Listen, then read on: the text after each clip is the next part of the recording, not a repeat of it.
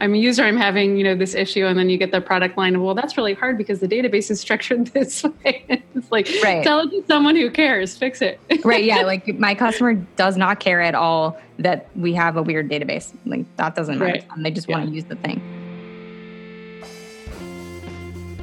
This is Erin May. I'm John Henry Forster, and this is Awkward Silences.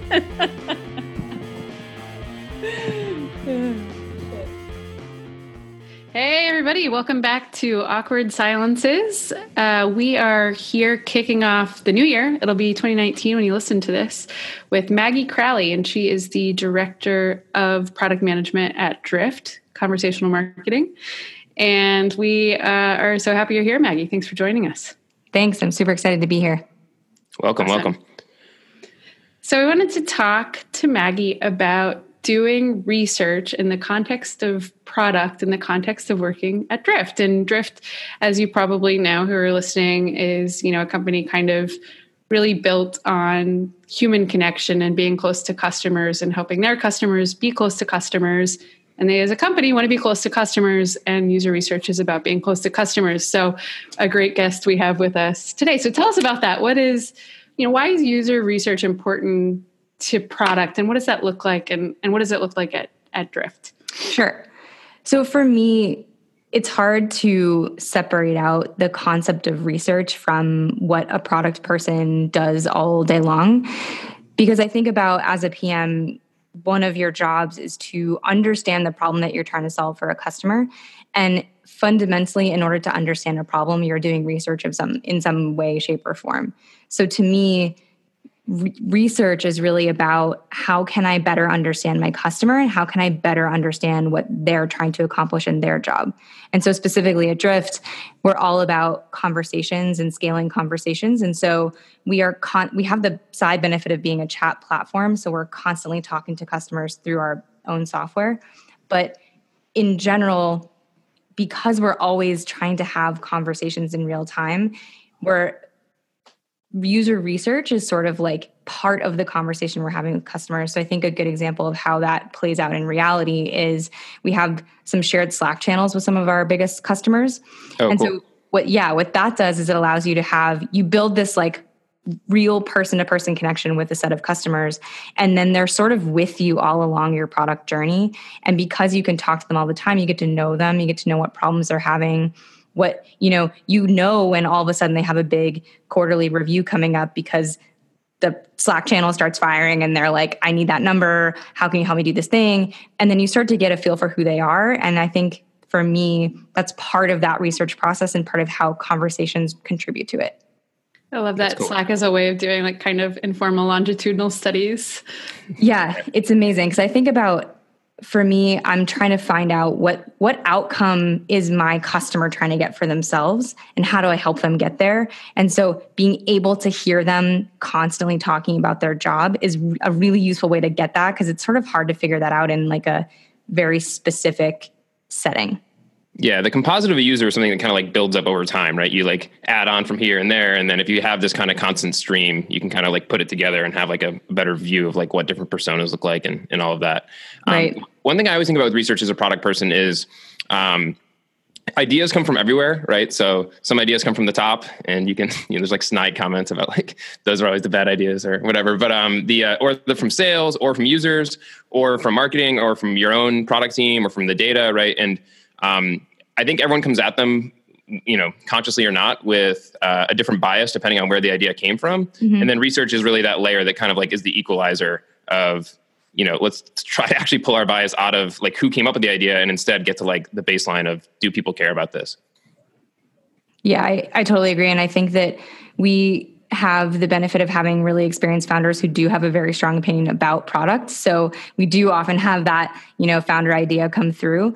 But I think, again, what's interesting is that, pull 4 or 5 quotes from direct customers on a certain topic, and that's always going to win. You talked about how you're working to be, very outcomes focused, and how you're pushing building products, and how mm-hmm. research is a tool to do that. Can you tell us a little bit more about what that actually looks like? Yeah, I think, again, I'll just give a specific example because then that's going to make it easier for the audience to understand. But for me, the products that I work on at Drift are focused on marketers and helping marketers be more successful. So when I think about outcomes, the thing I'm thinking about is what is my marketer judged on in their job? They're judged on bringing more leads in the door and qualifying them and getting them to their sales team. So for me, you know that from talking to marketers, is that how? Yeah. Yeah. Right. Yeah. And I mean, you guys probably have a marketing team. We have a marketing team. I just go and talk to them and I know, what does their monthly review deck look like? What metric are they on the hook for in their business? And it's bringing business in the door. So if that's who the person I care about, what they're doing in their life, how can what we're building impact that number? Right? Because rather than saying, oh, my marketer has a problem with X, how can I help my marketer achieve their goal in their job? That's always going to be more successful for us in terms of building a product. So that's when I think about outcomes, that's the type of outcome I'm trying to figure out how to get to, because I think if you can help your customer achieve what they're trying to achieve in their own life, they're going to love your product. And so then are you using research primarily to kind of validate the solution that gets to that outcome, or to prioritize the outcomes that matter the most, or the context in which those outcomes matter, or how does it kind of play together? Yeah, I think it's really all of the above, because it also depends on the type of research, right? So I think for us, and for me in particular, I'm at any given time doing sort of generative research of just how can I understand who my customer is better and what they care about. Maybe we're doing specific, I think Pluralsight calls it customer confirmation testing. So figuring out specifically whether the thing that we want to build is going to achieve the outcome that we wanted that specific feature to have. So I think there's a range of testing and research that you might want to go through for a given product. And all of those different pieces sort of ladder up into prioritization, which, I think that's a whole nother podcast in itself, how to pick a feature. I think there's probably a million different ways to do that. Yeah, for sure. Do you guys, just a side question, do you guys embrace the meta-ness of your product and company, in the sense of you have a marketing team, you have a sales team that I'm sure gets a lot of benefit out of your tool? Because we have some of that as well. It's we do research too, and we use our own stuff. Yeah, I having now been in a company like that as a product person, it will be really hard, if ever, to go to a place where that's not the case, because it makes your life so much easier, because you have that first ring of dog fooding that's your own company. But I also think, on the other hand, if your own company isn't using your feature or isn't seeing success with your feature, then that can also be a little challenging loophole that you have to think about. Yeah, that's a red flag. The question I was going to ask is, do you think with that dynamic, the whole quote of you are not your user, does it make it more important to go out and make sure you're getting outside perspectives, or less important because you have some internal crutches to lean on? I think it makes it more important, because when it's your own product, the team gets really used to using it the way that it is, and they're less able to identify problems with it. So I think you start to hear things like, oh yeah, how you do that is X, and we have a workaround that's Y. And then you start to you close off, I think, opportunities that you might otherwise see if you're just talking to a customer who doesn't have as much built-in understanding, because your team picks up some of the technical challenges, or they know, oh, that piece of code is really old and I know it's really hard for the team to fix, so I focus over here. And I think that part can sneak in and make it a little bit dangerous to trust just your own use case. Yeah, totally.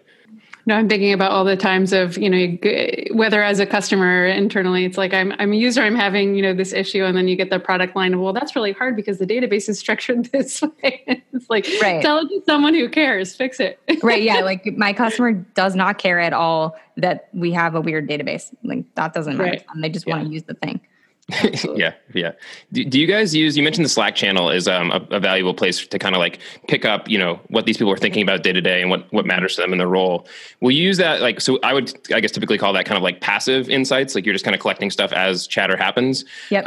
Will you also use that channel for active research and going out and be hey, will anybody talk to me? Or, send out a screenshot and see what people think? Or yeah, absolutely. So I think we can listen in on those channels. And I will say also that there is a limit to how many channels you can be in, obviously. And there is a risk associated with being in the channel, because then, you also have to be there for your customer, and they might have needs of you that you might not want to be providing all the time.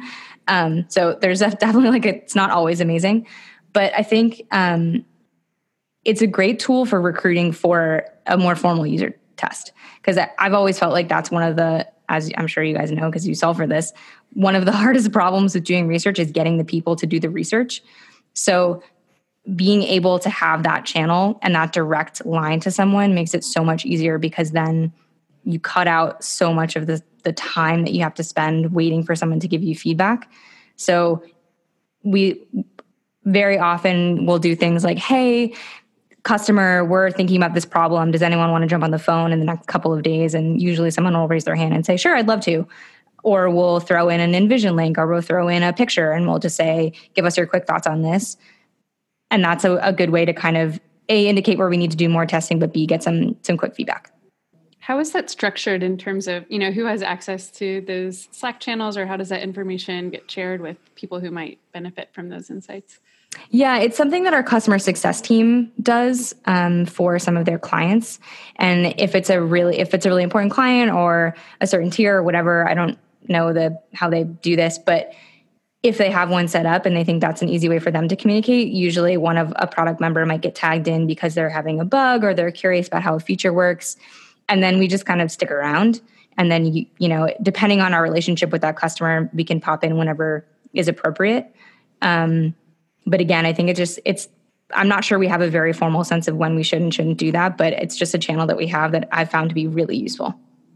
How do you kind of balance the scrappiness of something like that and the immediacy and the ease of use with against the approaches that are a little bit more formal and deliberate about making sure you get coverage from all your personas or don't hit the same customer too many times so that they don't overweight the sample? I have a real bias towards done is better than perfect. So I kind of have a soft spot for the scrappiness of I'd rather have a conversation than not, because the overhead of doing it the other way was too much. But I do think there is there's a real challenge there, right? Of a bias of the loudest customers are the ones who are willing to hop on a call. And so I only get feedback from them and I'm actually missing stuff. Or is that something you guys think about as a team? Yeah, we do. And I'm not sure we have perfectly solved that problem. Again, I think I agree that we would rather get feedback full stop than spin our wheels trying to make sure that we have the perfect level of feedback from the right mix of personas. Like you mentioned, it's just really hard and time consuming to do that. And I think if you have a good understanding of your customer and you have good intuition, you don't always need that. I think, again, it would really depend for me on the type of feature that you're working on, right? If it's a really complex, new, high risk thing, I would really want to lean into making sure we got a better selection of feedback versus something that we know is going to be the right thing and we just need some quick feedback. But again, we just hired or just started doing more formal user research as a way to balance that ad hoc feedback that we're getting. And we started as a test because, again, it was sort of new for us. And we're really seeing a ton of value in having this more regular feedback, more formal testing to balance out the quick stuff that we usually do. What does formal testing mean? What's that look like? Yeah, so I think we have bi-weekly user tests that we're doing with a user researcher in our office. Ideally when someone comes in and she runs them through a structured test. And it's sort of, if you have a design ready or if a feature is in QA or you have something ready, she can get it on her list and she'll go through and try to understand the questions that you have about whatever feature it is that you're interested in testing. And again, it's super new. We've only been doing it for, I guess, when this podcast goes out, a month or two. So we're still trying to figure out the best way to digest the learnings from those sessions. But just having those videos, and we're sharing video clips out to the teams, having those videos and having someone tag, at minute 25, they talk about this topic, has been so useful for all of us and so much more efficient. I mentioned before of where different ideas come from. Within our team, we all have our pet ideas. One of mine is definitely recurring sessions of like you mentioned, every other week. Let's just make sure we always talk to a set user, and then as the sessions approach, we'll figure out what to use them for. So and do the opposite of the don't at me. If you're a user researcher, please at me and tell me that if you like to work that way or not, because I would love to get more feedback on if that's helpful for other teams. But it makes a ton of sense to me, and it's cool that you guys are having some success with it. Yeah, and I think I should have spoken to our head of design. I think one of the things that's amazing about it is that if we just know that we always have that test, then we can work around it as a product team. But also it's so much easier for our user researcher, Freya, to recruit for those tests, right? Because she always knows that this is this cadence that we want to do them on. And then she can come up with her own process for doing that. And then we always know that it's going to happen. So it just makes it much more efficient for, I think, everyone on the team. Yeah. You're like the fixed costs are getting amortized, right? Because you said exactly. Yeah. Freya sits on the design team. Design sits on the product team. Is that? When we talk about the product team, it's product engineering and design all together. So there is a design org, an engineering org, and a product management, I guess, org, and we're all sort of equals. Cool. You mentioned risk at one point earlier in the conversation, and do you guys factor that into like how much research you're going to do? So if it's a feature, like I tie a lot when I think about risk to like how expensive it is to build, and if it's something that's maybe it might flop, but we can do it pretty cheaply. I'm a little bit more bullish on like we can try it for real, and if we have to throw that code out or eat that investment, maybe that's okay. In other cases, if the build cost or the uncertainty is high enough, like the diligence on the research pays off like much, pays back much more. Is that something you guys like think about in terms of like how much you will research a given idea or? Yeah. We have a similar process, although we sort of frame it differently. The way that we think about it is sort of we commit to shipping a new feature basically every single month. And that means it sort of rotates through different teams, sort of who's up for the big ship of the month. And we think about those as sort of customer launches and then market launches. So customer launches would be follow-ups on features that we have or big new improvements, V2s of things that we know are just going to continuously improve a feature. And then we might have some market leading launches that we think are going to be big new things that are going to drive our business forward sort of step change wise versus just a follow-up feature. So for those bets, we do a lot more research for those ones, obviously, because it's stuff that we would want to understand more about. We're not as familiar with in the first place. So I think as part of that, we do a lot more research, but we also have a process of breaking those things down into very small chunks so that even when we're shipping the first piece of that, it's still super scrappy and something we could throw out. So yeah. How did you guys land on the monthly launch process? We talked to in a different, not for the podcast, but a different conversation with Hit and Saw a few months ago, and he mentioned something very similar of like loving that approach. And just curious how you guys landed on that as the way to do it. Yeah, I think he's actually an advisor for Drift, cool. And he knows our founders, David and Elias. So I'm actually not sure how we landed on it. That happened. I've been at Drift for about a year, and that was in place by the time I got here. So I think we just believe in making sure that you can always, let me put it a different way. I think you can always keep your product moving forward if you can commit to something like dates. Committing to dates is really important. And I think a lot of product teams struggle with getting features out the door.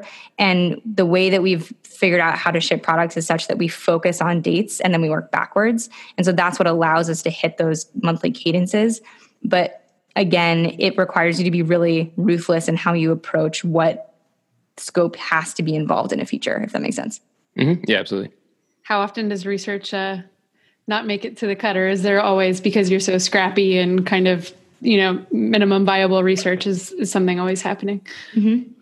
I don't think we have done anything without research in some fashion.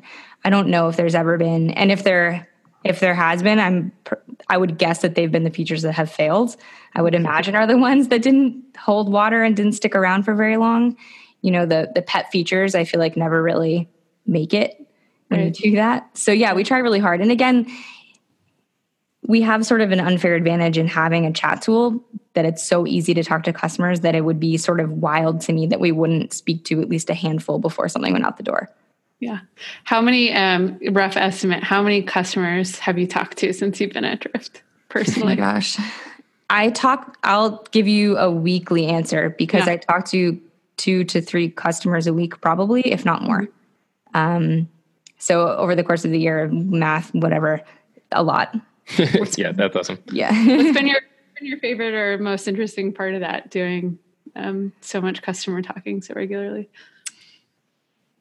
That's a good question. I think for me, it's the way that we approach our customers, again, being conversational and readily available, means that our conversations with our customers are much more candid than I think they had been for me in the past at different companies. So the customers really know who I am. They know what my email address is. They know how to find me on Twitter. They know they can talk to me all the time. And so you can't hide behind some of the more standard product management language around whether or not you're going to do a feature. I find that I have to be much more candid and honest about what we're doing and why.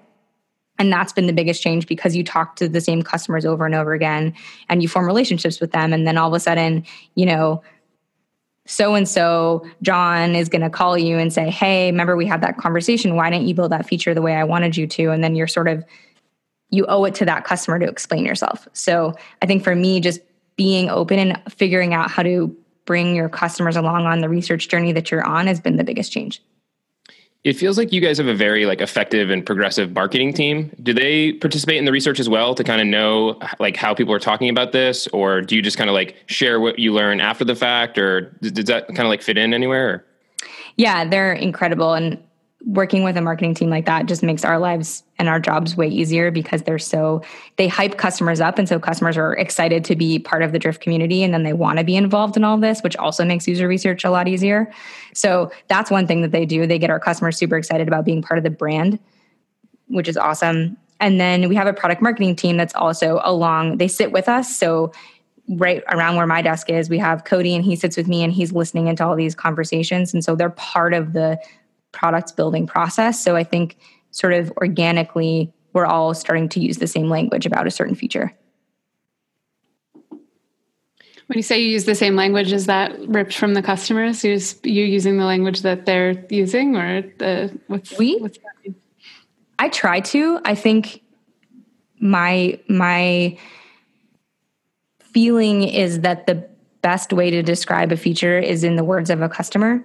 So if they're describing a problem in a certain way, that's how I want to describe it. If they name a metric a certain way, or if they describe a page a certain way, I just want to mirror that language, because then there's no cognitive overload. They know exactly what it does. Their expectations are properly set. I think that's really hard to do a lot of the time, especially if it's a feature and you have some sort of internal slang for it.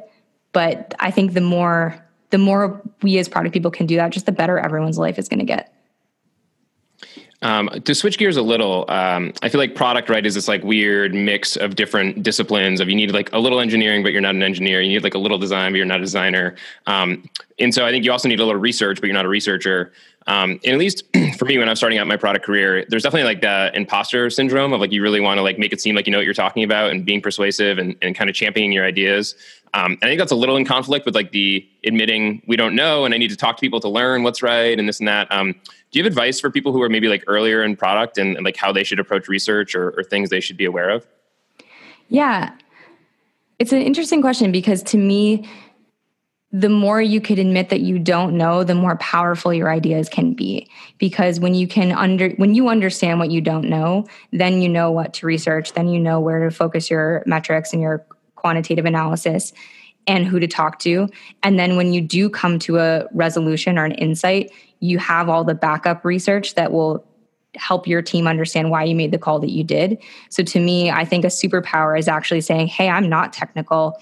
Help me understand what you're doing in words that make sense to me. Hey, I'm not a designer. Help me understand why this design is going to help the user accomplish X, or, why this feature is actually going to move this business metric, because, that's the magic of the product manager, is the person who's sitting in between all those pieces of the business and saying, how is this going to get us to wherever we're going? And if you are too knowledgeable in an area, or if you don't know what your blind spots are, then I think you're much more likely to miss something along the way.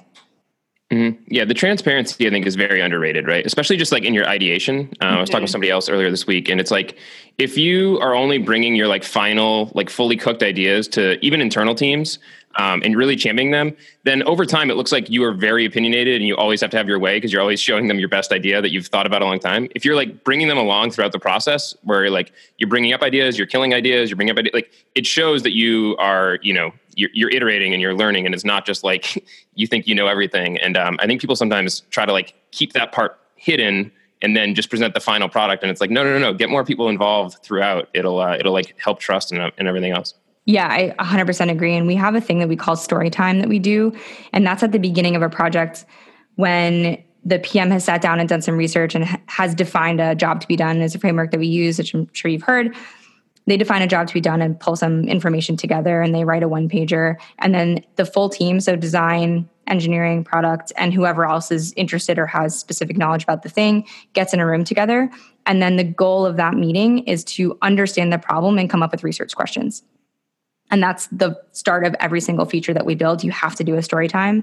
And that means that every single person on the team is involved in uncovering what we don't know and then figuring out how we can answer those questions. So that's part of how we make sure that everyone is involved in research and everyone is approaching it like, hey, we don't really know what the solution is. Let's make sure we understand all the different pieces before we move forward. This has been great. I feel like I have like a decent picture of what like research looks like at Drift and how it fits into shipping products so much. One thing we didn't talk about and I'm curious about is the quant side. You have analysts who's looking at that to bring that to story time or to other, parts of the process. Yeah, we're in a really interesting transition on that front right now. Before, when we were small enough, when you only have a certain number of customers and you're an early stage startup, you don't really need, in my opinion, a ton of that because you can just talk to everyone, right? It's relatively easy to get a sense for what's happening with your product. Like you don't need serious product analytics if you don't have a ton of customers. As your business grows, obviously that changes and the burden for metrics becomes higher.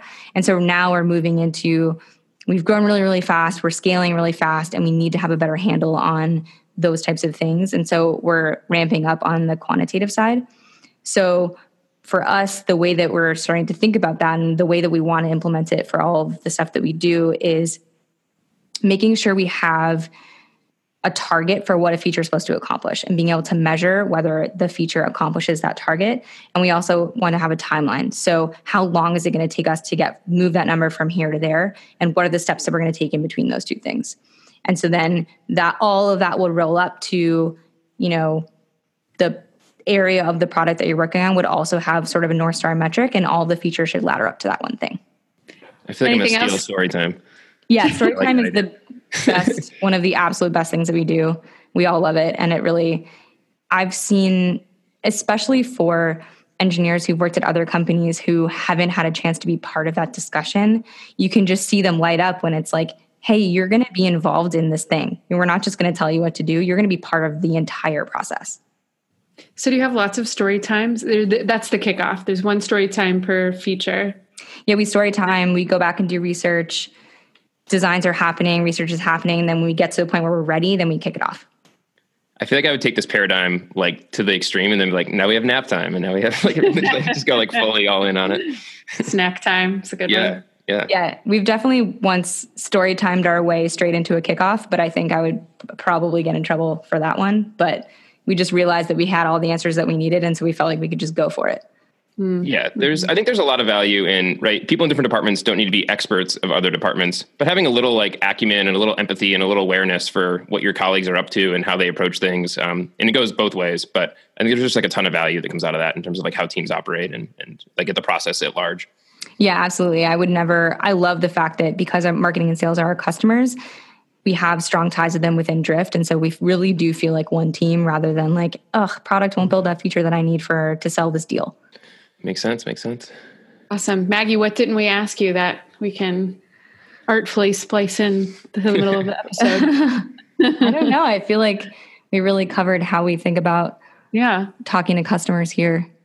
Awesome. Which is cool. Well, you've been a great guest. Thanks for joining us. Yeah, thanks for having me. I hope there's enough awkward silences. Thanks for listening to Awkward Silences, brought to you by User Interviews. Theme music by Fragile Gang. Editing and sound production by Carrie Boyd. Great. I'm glad. I wanted to ask, what was it like to be in the Olympics? That was like maybe my warm-up. I was like, wow, I escaped without someone asking me that question. You like talking about it? It's been 12 years and I still don't know how to answer that question in like a succinct manner because I was 19 and it was absolutely wild. And like, I still can't wrap my mind around the like fever dream that was being at the Olympics. But yeah, it was really incredible. I got super lucky with a lot of different things to allow me to make that team and have that experience. Cool. Did you meet like a super famous person? Am I asking like all the basic questions? I feel like I'm being like so annoying. No, I get asked, cause I was a speed skater, if I knew Apollo Ono. That makes sense. I did. We were on the same team. Checks out. And then people ask me whether the Olympic Village was as crazy as it seems. And I have to say I was a super nerdy 19-year-old who was also in college, so cannot confirm. Yeah. And then some people ask me what it was like to be in spandex in front of billions of viewers. And just as awkward as it sounds. Makes sense. Yeah. Cool. Yeah, I think we probably hit everything, right? Yeah. Yeah, right. Cool. This is a fun one. I think it's going to be good. Good.